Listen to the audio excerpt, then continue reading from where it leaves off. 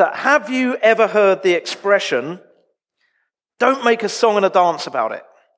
Have you ever heard anyone say that? Oh, don't make a song and a dance about it. It means it's no big deal. Don't make a fuss. There's no need to get so excited. But there are some things that are worth making a song and a dance about. And today we're going to hear about a woman called Miriam who made a song and a dance about the amazing things that God had done for Israel, and especially the way that he parted the Red Sea and enabled them to escape from the Egyptians. But whenever we read a story from the Bible, we need to understand where it fits into the one big story, what's often called the overarching narrative. So we're going to have a little quiz to start with, which is going to help us to place today's story into the one big story of the Bible. Now, Rick, I wonder if you could mentally record the score here, because this is how it's going to work. It's going to be children versus adults in this quiz. Do you think you can beat the adults in a quiz? Do you think you sound a bit more confident? Can you beat the adults in a quiz? Okay, I think you can. So this is how it's going to work. You'll get to answer each question first. I can only accept the first answer. So if you get it wrong, it'll have to go to the adults. And if they get it wrong, it will come back to you, and so on. And for each correct answer, children, you're going to get 2 points, and adults, you're going to get 1 point, which is only fair.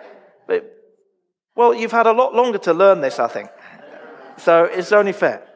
So, are you ready? So just to set the scene a bit, last week we were in the book of Genesis and we heard about Joseph, and we know that he had 10 older brothers and 1 younger brother. And Joseph's father loved him more than all the other brothers, which is always a recipe for disaster. He gave Joseph a special robe or coat of many colors. And Joseph had these dreams where he saw his family and his brothers bowing down to him. And that made his brothers really super angry. And they hated Joseph. So this is the first question.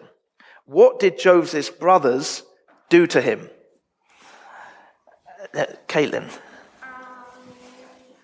Throw him in a pit and take his robe. They threw him in a pit and took his robe. That's exactly right. You can get 2 points for that. But there's something after that they did. That, Isabel? Pardon? They sold him. They did. They sold him. They sold him to a group of traveling merchants called the Midianites, and they carted Joseph off as a slave. So that was question 1. Are you keeping track? Question 2. Where did the Midianites take Joseph? To which country did they take? Phoebe, your hand went straight up. The desert? Oh, that's so close, because this is a country where there is a lot of desert, so I'm going to have to offer it to the adults. I didn't think they were going to get a look in. Adults, where did the Midianites take? Longreach. Is he right? Was it Longreach? No. Okay, so it comes back to you. Where did they? To Ropa. To Egypt. Okay. Okay, fantastic. I thought the adults were in with a chance there, and Mike blew it. So, question 3. What became of Joseph in Egypt? We know he had a really tough time to start with, but eventually, what became of him? Go on to Ropa again. He became a pharaoh. Do you know what? That's such a good answer. He didn't quite become a pharaoh, but well, shall we ask the adults if they know? That's so close to Ropa. I think 1 point for that. You get half point for that, definitely. What became of Joseph? What became of Joseph in Egypt?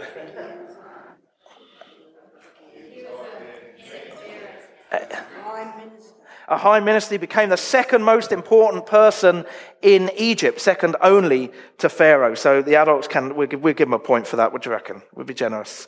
Okay, so question 4, what eventually happened to the rest of Joseph's family? Did they stay in the land where Joseph left them?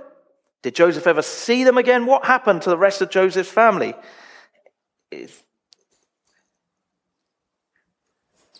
Go on, Tawana. They went to Egypt to buy food. They went to Egypt to buy food. I'll give that because they ended up living in Egypt with Joseph, and Joseph forgave his brothers. Question 5. So we know that Joseph's family grew and grew and grew, and they did really well in Egypt. They became the nation of Israel. What happened to Israel, to God's people, when Pharaoh died and another Pharaoh came to power? What happened? Did they carry on living as they always lived? Oh, he's putting up the slides a bit in advance, so you should get this, I think, from the slide at Darius. They became slaves in Egypt. Pharaoh made them his slaves. And so question 6, God heard his people crying out to him. And he sent them one particular person, one man, to lead them out of Egypt. What was the name of the man who led Israel out of Egypt? Go on, Darius. Moses. Okay, so Moses led his people out of Egypt. And so question 7. Moses spoke to Pharaoh and said, you've got to let God's people go. But Pharaoh refused. He said, no way. I've got this big group of people doing all the hard work. I'm not going to let them go. So what did God do? Or what did God send to Egypt? This might be trickier. To Roper, you're really bailing the team out here. He sent insects and bugs. He sent Insects and bugs. Okay, I'm going to give you that because he did send insects and bugs. He sent 10 plagues, in fact, on Egypt. And it started with all the water turning to blood, and then there were frogs everywhere, and then everyone had lice, and then there were flies all over the place, and then the livestock, the farm animals died. One plague after another, 10 plagues in total, until eventually Pharaoh gave way and he said, okay, you can go, get out, leave Egypt. So, what happened then? What did Pharaoh do next? So the Israelites have left Egypt. Did Pharaoh just say, oh, well, they've gone. I've lost my labor force. Nothing I can do. What did Pharaoh do next? Caitlin. After a little while, he came back with an army trying to get them back. Exactly. He changed his mind, didn't he? He changed his mind and he chased after the people of Israel with his army. And Israel were trying to escape, and they came to this huge body of water, a sea. What was the name of that sea? I think you might have known, Marcellus. No, sure, Caleb?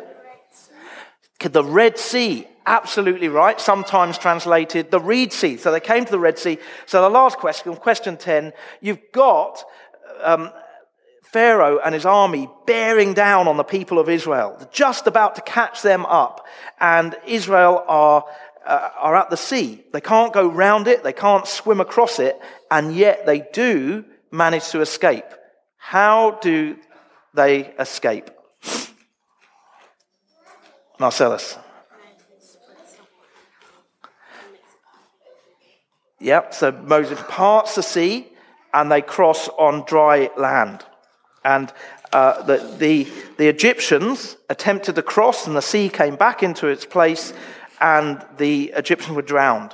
And it is that event, the crossing of the Red Sea, that Miriam celebrated with singing and by leading all the other women in this dance. Now, we've just heard that Moses led the people out of Egypt. But we know that Moses also had a brother and a sister who had really important roles to play in this story. Now, Moses' brother was called Aaron, and his sister was called... What is this? We're thinking about her a lot today. Who said that? Yeah. Miriam. Exactly right. Miriam was Moses' sister. It's the end of the quiz, by the way. I've not asked for the score because you absolutely whitewashed the adults there. They hardly got a look in. Huh? It's embarrassing. Embarrassing, the score. Okay. So Miriam led this wonderful song and dance. But you know what? when we think about what it was that they were celebrating, the people of Israel, we might have mixed feelings. It's wonderful that God rescued his people from slavery in Egypt. It's awesome to think that God parted the sea so that they could escape from the Egyptians. But we also learn that Pharaoh's army drowned. All those men and horses washed away. Now, they did have an evil intention, it's true, but that's still a tragedy, isn't it? That's still a terrible thing to have happened. And you know what? The Jewish people, they saw it that way as well.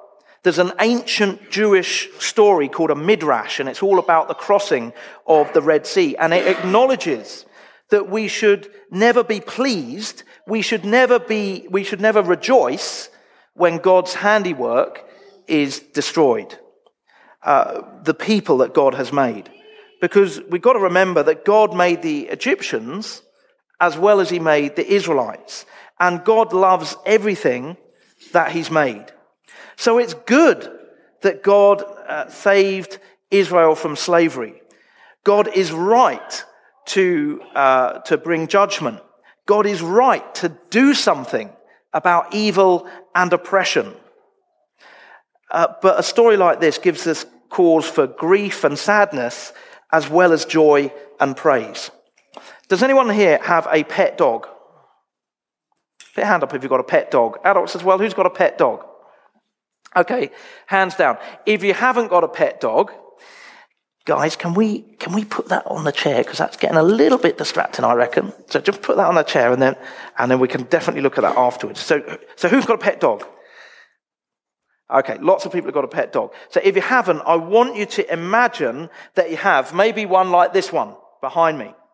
Now, imagine that you took your dog to a dog beach and you let it off the lead. Now, many of you wouldn't do that because the dog would run and keep on running and wouldn't come back. But let's just say it's a very well-behaved dog, and you let it off the lead, and the dog gets a little way away from you when all of a sudden a pack of ferocious dingoes come rushing onto the beach and start chasing your dog. What do you think is going to happen when those dingoes catch your dog, Caitlin? They're going to eat it. They're going to tear it apart. It'd be the most awful thing, wouldn't it? It'd be the most awful thing. So these dingoes, they're just about to get your dog when someone comes onto the beach with a rifle poof, poof, poof, and shoots all the dingoes. How would that make you feel? How would that make you feel? Relieved? How else? Caitlin? Sad for the dingoes? Happy? Okay, so already there's mixed feelings there. You might feel happy, relieved, and thankful that your dog was safe, but you might feel sad that those dingoes were shot. So you might have mixed feelings. And if we think about Israel as being like the dog and Pharaoh's army as being like the dingoes, we can see how there's something to celebrate, but there's also something to feel sad about.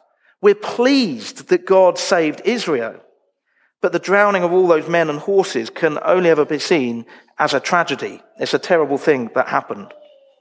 And Proverbs 24:17 says, do not gloat. Gloating is when we say, ha ha, serves you right, I'm glad that happened to you. Do not gloat when your enemy falls. When they stumble, do not let your heart rejoice. And Jesus went even further. He said, but I tell you, love your enemies and pray for those who persecute you. Pray for those who want to do you harm. So as Christians, we never want to see bad things happen to people. And even if there are people who hate us, even if there are people who want to see bad things happen to us, God tells us, Jesus tells us, that we need to love them and pray for them and want the best for them. So it's not that Miriam wanted to gloat, but she did want to celebrate the fact that God had saved his people from slavery. God protected his people from the hands of the Egyptians who really wanted to harm them. Now, that is something to celebrate. It is something to remember. Now, recently, we had the Football World Cup. Okay, I am talking about football and not soccer. Okay, and I did support Australia. Who was supporting Australia in the World Cup? When Australia were playing, I supported them. I find it very difficult to support a team that calls itself the Socceroos, but I did support them. I'm getting very interesting looks from Fiona here. But there was a really important game between England and Colombia. Guess who I was supporting? No. So Gloria needs to wash her mouth out with soap. No, I was in fact supporting England, and England did win on penalties, so it was nail-biting stuff. And when England won, I went, yes! Stood up and shouted, yes! Now, I do, at this moment, have to apologize to our Colombians, Gloria and Lena. I'm sorry to drag up these painful memories. I'm not saying that that God helped England win. This is just an example. But when I stood up and I went, yes, I wasn't saying, yes, you've lost, ha, ha, ha, you bunch of losers. That would be gloating. I was saying, yes, we've made it through to the next round. This is so exciting. I was celebrating. So we need to realize that there is a difference between gloating and celebrating. But we should celebrate God's success. We should celebrate the wonderful things that God has done. And when it came to celebrating the fact that Israel had been able to cross through the Red Sea, they were freed from slavery in Egypt. When it came to celebrating that, Miriam led the way. And it says, she took a timbrel in her hand, and all the women followed her with timbrels and dancing, and Miriam sang praises to God. Who can tell me what a timbrel is? Who could tell me what she took a timbrel in her hand? Who could tell me? Come on, there must be someone. Have a guess. I'm going to ask you to guess. What is a timbrel? Think about what a timbrel is, because somebody can have to guess it. What is a timbrel? Phoebe. A guess. So she's singing and dancing and playing a timbrel. No idea? Mackenzie? No clue? Okay. To Roper? That's what they used to call a tambourine. A tambourine. Okay, a timbrel. It's like a tambourine, a percussion instrument. Well done. So there was dancing and the playing of instruments and singing. It was joyful. It was lively. It was full of energy. And most important of all, it was all about giving glory to God. Do you know it's okay to get excited and passionate when we're praising God? Miriam sets us a wonderful example of exuberant worship. What does exuberant mean? Adarius. Caleb? Exuberant? What does it mean? Pardon? You're not sure? Tawana? Exciting, yeah, joyful, energetic, lively, exciting, uninhibited. Now, I would say in many ways, I'm quite British. I tend to be fairly quiet and reserved. But sometimes even I can't contain myself when I'm thanking God for the things that he's done. And shortly before we came out here to Australia, I went for a walk in a national park called Dartmoor. And I climbed a big rock. And it's actually this same rock here called Haytor. It's on Dartmoor. So I climbed up this rock and I began to pray. And it was a really windy day, noisy, howling wind. And I turned into the wind and I raised my arms like this. And I'm not much of a singer. So I shouted my prayers and praises to God from the top of that rock. Now, I could do it. There was no one else around. I could be exuberant. I could shout praises and prayers to God, and there was no one there to see me or hear me. And then I turned around to climb back down the rock, and there was a woman who I hadn't seen climbing up the rock. And when we passed each other, she said, "You're having a nice time." And I got to admit, I felt a bit embarrassed. So if I'm honest, I can find it difficult to be exuberant, especially when there are lots of other people around. And there are probably people here who feel a bit like that too. But there's others amongst us who will naturally be more expressive. You know, the kind of people who can sing and dance at the drop of a hat. And if you're that sort of person, I wouldn't want you to feel that you have to contain it because you're at church. It's the opposite. We can be passionate. We can be excitable. We don't have to feel that we have to conform because we're all different. So if during worship you want to clap and raise your hands and dance, that's fine. And if we don't want to do any of those things, that's fine as well. We're all different. Now, I know that Tissa won't mind me saying that she's a very excitable and expressive person. And we were once watching the Olympics, just the two of us watching on our TV, and there were some Jamaicans running. Usain Bolt was one of them. And Tissa was so excited. She was jumping up and down and screaming and getting so carried away with it all. And this is when we lived in London, so the people who lived in the flat below us thought something terrible was happening. They thought that someone was being murdered. Literally, they told us later. But the fact is, it was wonderful, because I felt like I was right there in the stadium watching this. Even though it's just me and Tissa watching on the TV, I got carried away with Tissa's excitement. And that's what happened when Miriam began to sing and dance and to play the timbrel. All the other women joined in. They all got carried away with Miriam's excitement. And people like Miriam bring life and energy, and they create an atmosphere that allows us to worship God wholeheartedly. And so we want to encourage the Miriams among us. But we also need to acknowledge that not everyone's a Miriam, and that's okay too. The important thing is that our worship is authentic, it comes from the heart, and that it gives glory to God. Now, who here has ever prayed? Put your hand up. Adults as well, put your hand up if you've ever prayed.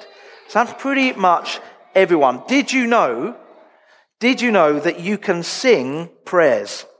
Did you know you can sing prayers? The book of Psalms is full of prayers that are meant to be sung. So in a way, Miriam's song is like one of the first psalms in the Bible. And when we sing songs of praises to God, like we've been doing this morning, we are singing, but we're also praying the words that we're singing. But Miriam's song and the songs that we sing also help us to remember the wonderful things that God has done for us. Human beings have always remembered things by putting them into songs. It's easier to remember songs, isn't it? Put your hand up if you've ever read the book Matilda by Roald Dahl.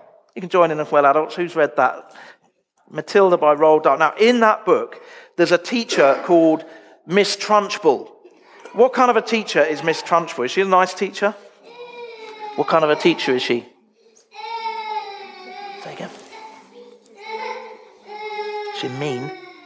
She's a really mean teacher. She is the kind of teacher that haunts people's nightmares. And she goes storming into a classroom to give the children a spelling test. And there's a little boy called Nigel who has to spell the word difficulty, which is actually quite a hard word to spell. But Miss Honey, their teacher, has taught them a little song to help them to remember how to spell this word. So when Nigel is on the spot in front of the fearsome Miss Trunchbull, and he has to spell difficulty, he says, Mrs. D, Mrs. I, Mrs. FFI, Mrs. C, Mrs. U, Mrs. LTY. That's how you spell difficulty. And that's how he remembered it. And people have always found it easier to remember things by putting them into songs. And it was so important for Israel to remember the way that God had saved them from slavery in Egypt. It was so important for them to remember the wonderful things that God had done for them. And that is why Miriam and Miriam's song are so important. And when we sing together, when we praise God, we are remembering the wonderful things that he's done for us. And do you know what? We have something even more amazing to sing about than Miriam did. What is that? Kids at the front, what is the most amazing thing that we have to sing about? Or let me say, who? Who do we have to sing about? Go on, Isabel. God, and more specifically, Jesus. Jesus lived and died and rose again, so that if we put our faith and our trust in him, he will be our friend forever. God saved his people from the Egyptians, from slavery. And through Jesus, God has saved us from death itself. Now that is something to make a song and a dance about, isn't it? So whenever we sing songs together, listen carefully to the words and give Jesus praises for the wonderful things that he's done for us. Let's give him glory and honor and praise this morning. Amen.